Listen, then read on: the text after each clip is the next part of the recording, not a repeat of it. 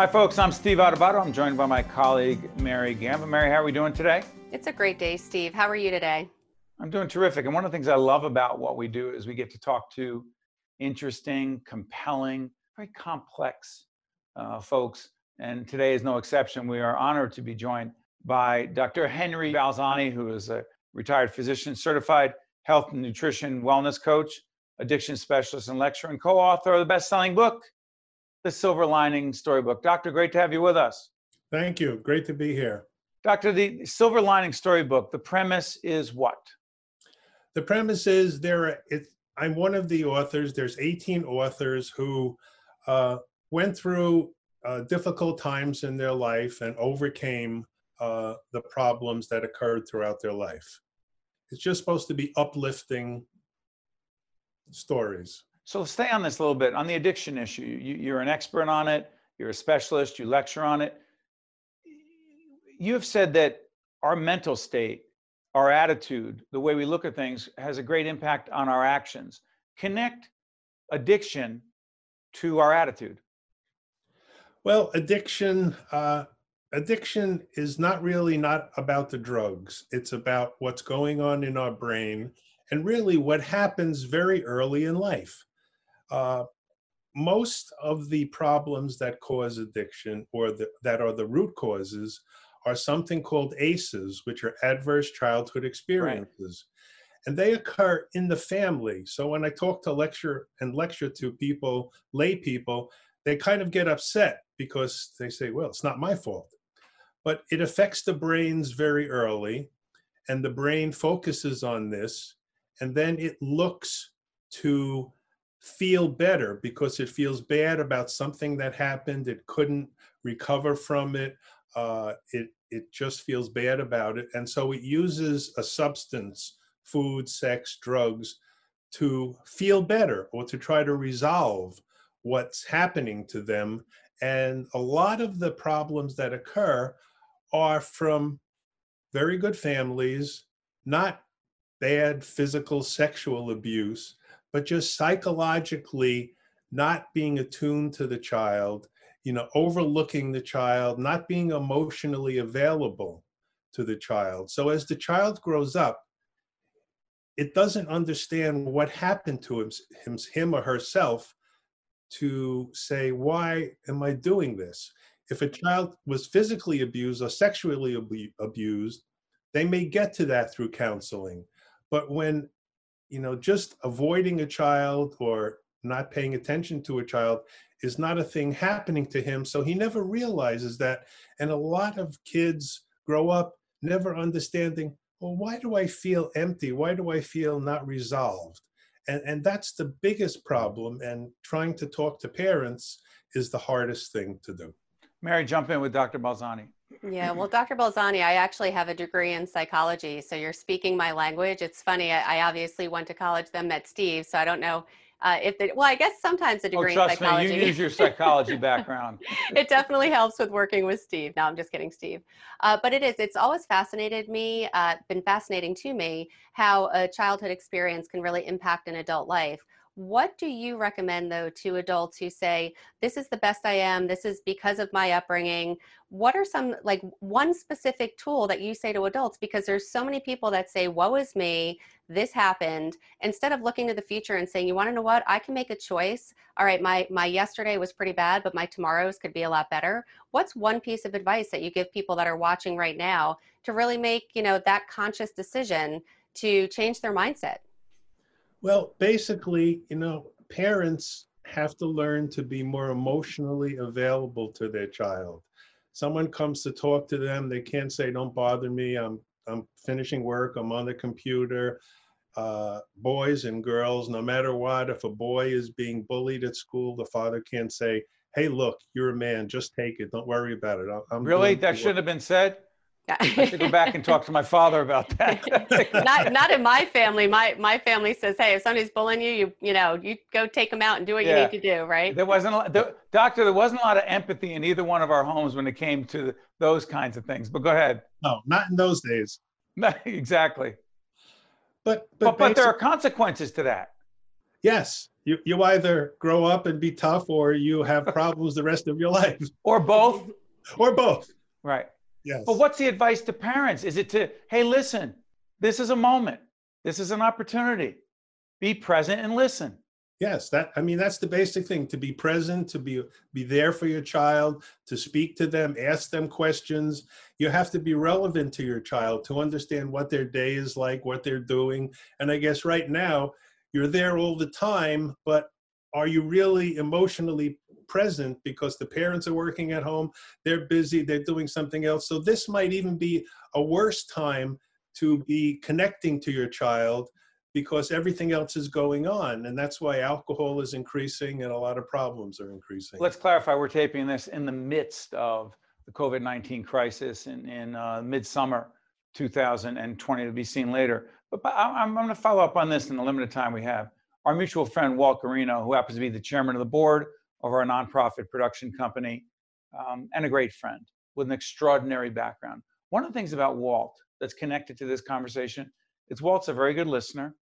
He's very present, and he has high, what Dr. Daniel Goleman has called emotional intelligence. How important is having this thing called emotional intelligence and everything you're talking about? It's very important, and it's not something that you just kind of pick up. It's something, maybe reading books, Dr. Goleman's book, or being understanding, and it's partly something that's emotionally in you, that you're empathetic. You understand people, you feel for what they're doing. And if you're not really empathetic to people, you can't understand what they're trying to say or do. And you're just thinking in yourself. And that's a big problem nowadays. Final question. In the midst of the crisis we're in, the global pandemic, you sound like a hopeful, positive person. Yes. With all kinds of people struggling and worrying and so much uncertainty, give folks a reason to be optimistic moving forward. Well, there was the Spanish pandemic in the early years, and we overcame that. This is another pandemic which we can overcome. We have much better medicine. Those days there was really no medicine, and we've become smarter, and we're learning each time. This is difficult now, but each time something like this happens, we will come up with better ideas, better treatment, better vaccines, better protection, and hopefully people will learn to maybe eat a little better and take care of themselves, because the comorbidities are the biggest problem that are killing people with COVID-19. Dr. Henry Balzani, who has got so many aspects to his background, certified nutrition and wellness coach, addiction specialist and lecturer, and co-author of the best-selling book, The Silver Lining Storybook. Doctor, thank you so much for joining Mary and I, and we wish you and your family all the best. Thank you very much, and you too. Thanks, Doctor. We'll be right back right after this. This is Mary Gamba. If you want more leadership tips and tools, log on to stand-deliver.com. That's stand-deliver.com. This edition of Lessons in Leadership is brought to you by Gibbons PC, Prager Metis, Valley Bank, and the International Union of Operating Engineers, Local 825.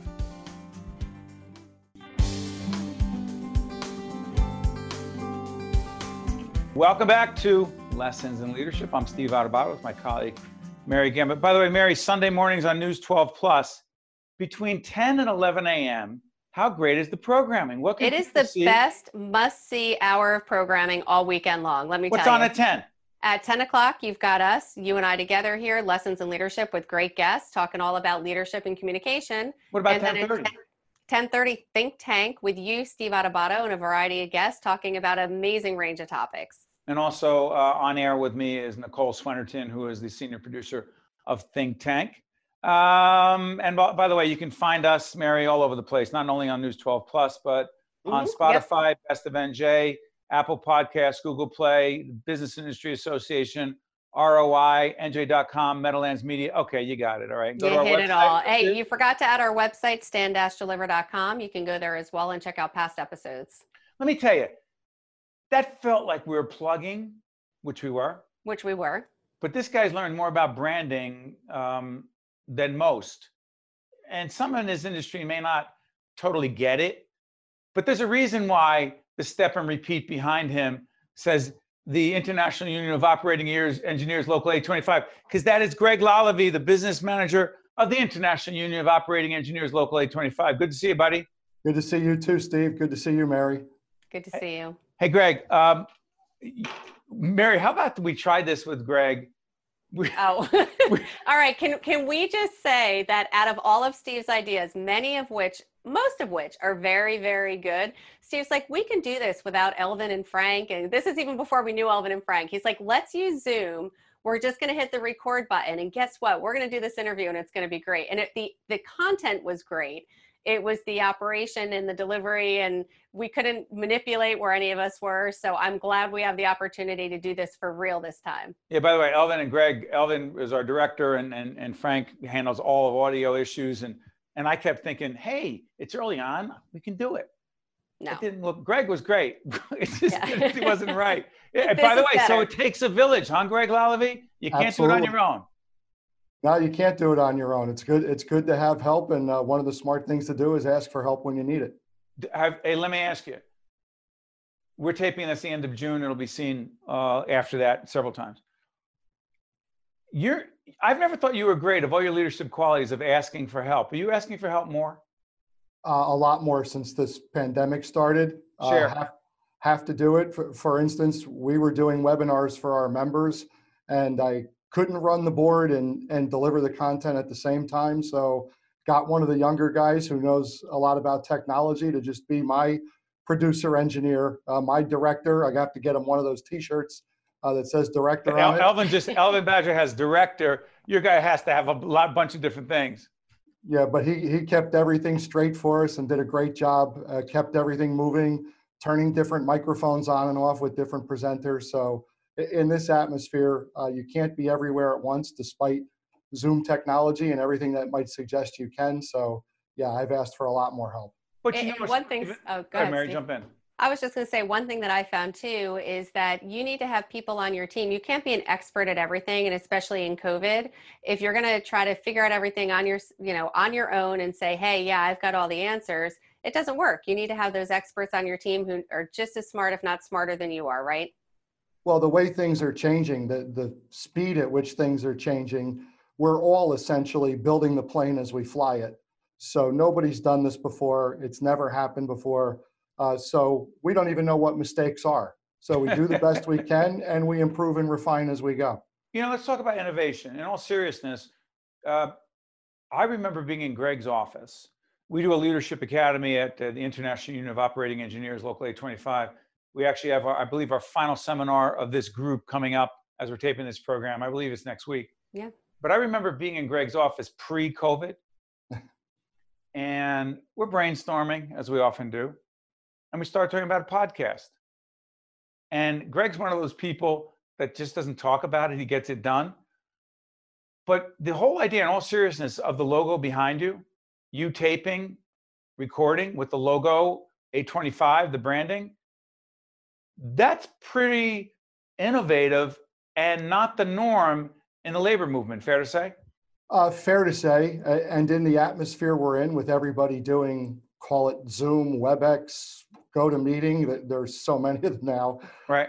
We've actually converted one of our offices into a recording type studio with lighting, with microphones. We're purchasing other equipment so that we can do a podcast, but so that everybody on our team has a dedicated place to go that has the equipment they need to do Zoom meetings professionally and decently. And along those lines, Greg, we've actually talked about some of your presentations when you run these meetings.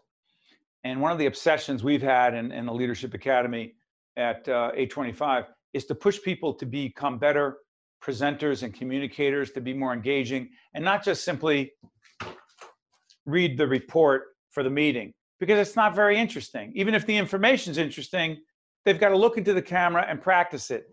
These people weren't hired to do that, Greg. So my question is what you expect from your business agents, right? Right. And others, is it changing all the time in terms of what's expected for them to be the best leaders they can be? Absolutely. For instance, we did 4 separate webinars, and of course, these are all recorded. So we're going to take some time and go through the recordings, and I'm going to sit with each one of them and talk about what I think they need to do to improve. If we have to do more webinars going forward, we'll have until September to work on it, to refine it. We're working on a webinar for our fund staff, which is about 50 employees. And group came up to me yesterday and I said, well, where are we at? How are things? And they said they're okay, at which point I bounced off every wall in the office and said, oh, okay isn't good enough. Have we rehearsed it? Have we practiced it? Do we know what we're doing? Because I don't want to come out of the box. We haven't seen those employees in 100 days. They're working remotely. They're doing a fantastic job. But still, the first time that we actually see them face to face, I think we have to do the best we can. Okay isn't good enough. And by the way, before Mary jumps back in, this is one of the ones that I'm never good with. I'm not going to, we've done things on the air and I've been concerned about how it looked, or, I mean, even though I've been doing this for 30 years, I'm still obsessed, and I'm not patting myself on the back, I'm not, but I'm obsessed about the graphics. I'm obsessed about the look and the sound and the feel of the show. That's why having Elvin Badger and Frank Brown and the team we have has made such a difference. But when I'm nitpicking over these small things, I've had some people say to me, come on, it's not that bad. It's not that bad. That drives me crazy. You have to push yourself. So, back in once upon a time, I was a competitive swimmer. When you do that, it's you against the clock. I know how I do, and I have to hold myself to a standard. During the webinars that we did, the first one, I thought I was awful. And did you really? Oh, terrible. And I sat that evening watching the recording, and I was sitting next to my wife, and she pretty much had to get up and leave because I was muttering under my breath and saying a lot of bad words. And we had the first webinar on a Monday evening, the second one on a Wednesday evening, and I spent all day Tuesday in my office pushing myself to refine my presentation so that Monday was not a repeat of what I thought was horrible. Well, Greg, what were some of the, because I know we've talked a lot about this, and especially with the Leadership Academy with your team, what were some of the tips and tools? Because even if anyone's watching, even if they're not specifically working with a company or doing a webinar, they're probably talking to friends, family, or maybe even have a job interview using Zoom or any of the other online programs. They're also running meetings, Mary. And running meetings, absolutely. So what were some of the key tips and tools that you learned from that first meeting to now your later meetings where you feel like you're kind of getting into a groove? So with all of these on-camera meetings, I think it's fair to say that none of us were prepared or ever thought we'd be on camera. I mean, I never thought I'd be on Steve's TV show or any of those things as I grew up. So you have to stop, think, and go through it in your head, slow yourself down, know your material. You don't have to obsess and memorize because you're the only one who knows what you're going to say. Right. True. But at the end of the day, you have to reach that comfort level where if you're at ease talking to somebody else in the room, if we were all three of us sitting around a desk having this chit chat, you just have to try to translate that into being on camera. Some of the things like I could be looking at the pictures of the two of you, but I wouldn't be looking into the camera. This looks like I'm looking at you. That takes a little bit of practice, a little bit of refinement. Explain that to folks, Greg. We've done this on several shows. Greg is here on my screen, but if I want to make eye contact with him, I have to look at my camera. He's doing the same thing. Right. Talk about the practice there. Well, it just takes some time to go through it and look at it. So I've practiced for Zoom meetings or webinars by actually turning my Zoom program on by myself and making sure that I see I have a Mac, so I see the green light next to my camera, and I just keep myself there through the entire presentation. I'll have to look around every once in a while when some of the other people are presenting because I want to catch an eye on how they're doing Sure. or what they're doing. You could do that. No big deal. But when I'm up at bat, I'd rather be present with the person and looking them in the eye as if they were in the same room. How much pressure does that put on others on the team? I mean, you're the leader of the team. They're all leaders, but you are the primary leader that they report to. How much pressure has it put on your colleagues to not go through the numbers and go through the report? Because I know that you're expecting more from them. So my question is, it is making them uncomfortable. One of the expressions that I've used in the academy with you and your colleagues that I use a lot is get comfortable being uncomfortable. I know it's uncomfortable. So what? That's the new reality. Go ahead. No, it's all about getting out of your comfort zone and trying something new.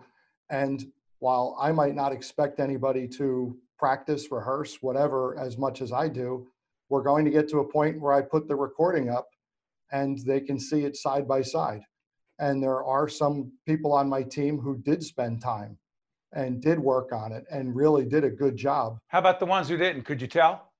It's black and white. It's apples and oranges. It's very evident who spent a little time. And I believe when we're presenting to our members who we work for, that comes through. Who cared? Who really put some effort into it? Who wants to speak to the membership? Who wants to talk to them about what their activities are and what their work is? And who is, as you said earlier, just reading the stats, off of a page. Checking off the box. Yeah. And doing it in a way like we wouldn't watch SportsCenter with a sportscaster who was just reading the stats off the page. They more or less know what they are and what they want to say. Yeah, Mary, jump back in. Yeah, and how have you found, I know most, if not all of your team, Greg, right, work remotely, they're out in the field, they're on construction sites. Have you found a difference post-COVID-19 in terms of just how they're leading themselves, how they're leading their teams, and most importantly, how you need to lead with them? Because I'm assuming, and I may be wrong, but is a lot of your communication with them now done remotely, or do you still have the advantage of being face-to-face with them, and what has changed in that regard? Well, the way they handle their job really hasn't changed at all because we were very used to working remotely.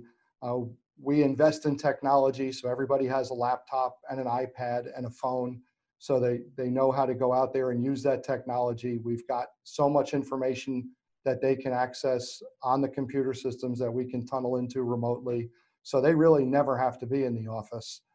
Two things that we've done is that I've reserved time for each of them on different mornings, at least groups that I know that I'll be in the office, I'll be accessible. If they need to see me face to face, they can come in and they know they're going to find me.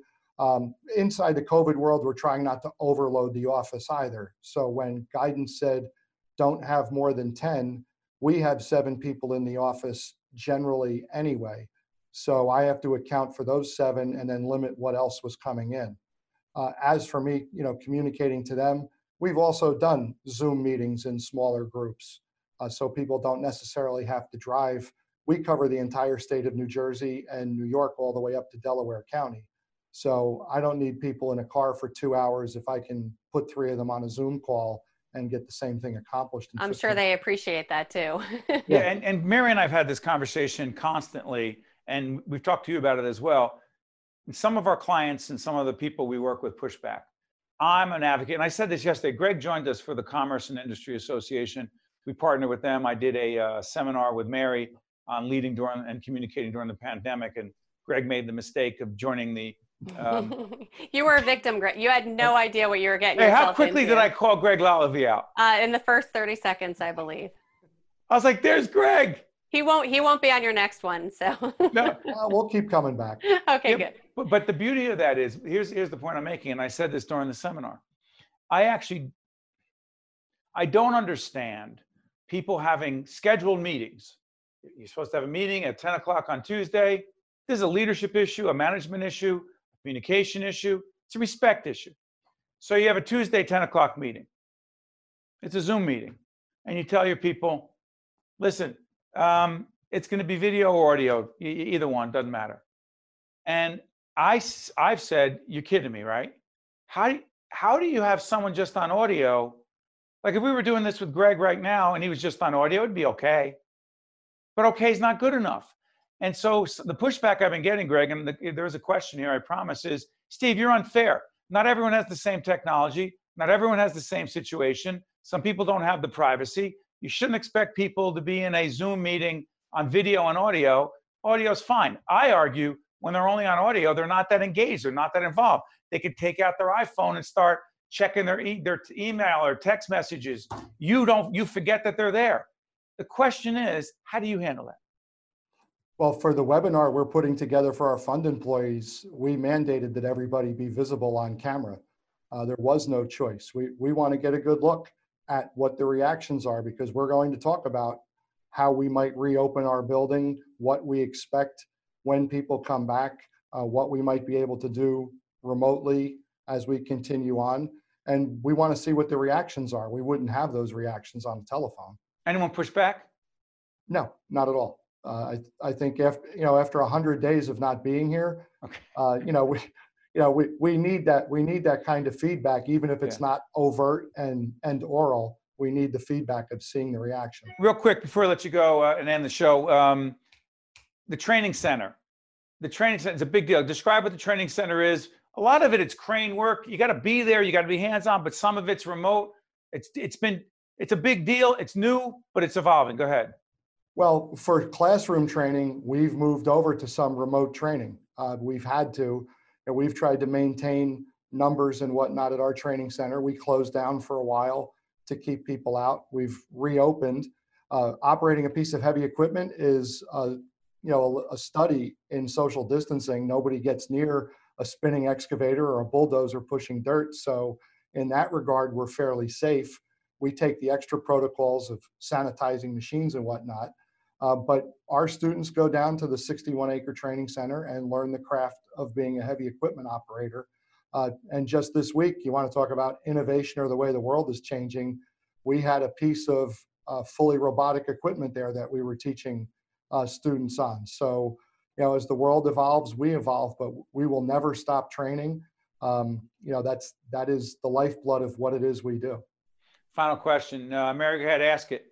Oh, now you're putting me on the spot for the big final question. I know what you want me to ask. What is the biggest leadership lesson that you've taken away? Now, Greg, we've asked you this dozens of times, but we have not asked you it since COVID-19. Is there a unique leadership lesson that you've taken away post-COVID-19? You got 30 seconds, go. Post-COVID, it's communication and staying in touch with everybody.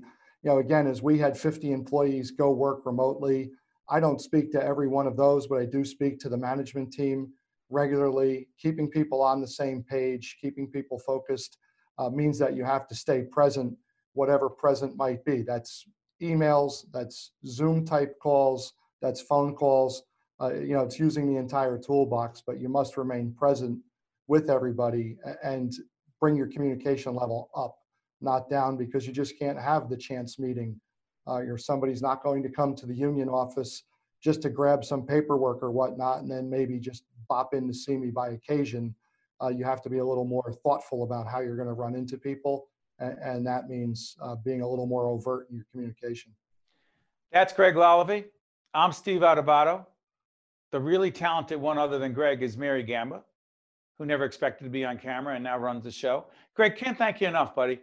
Thank you, Steve. I appreciate it. Appreciate it. I'm Steve, Mary, Greg. This has been Lessons in Leadership. Thanks to the team. You can't see behind the scenes. They're real leaders. We'll see you next time on Lessons in Leadership.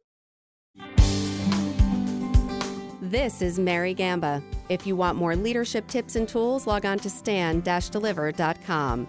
That's stand-deliver.com. This edition of Lessons in Leadership is brought to you by Gibbons PC, Prager Metis, Valley Bank, and the International Union of Operating Engineers, Local 825.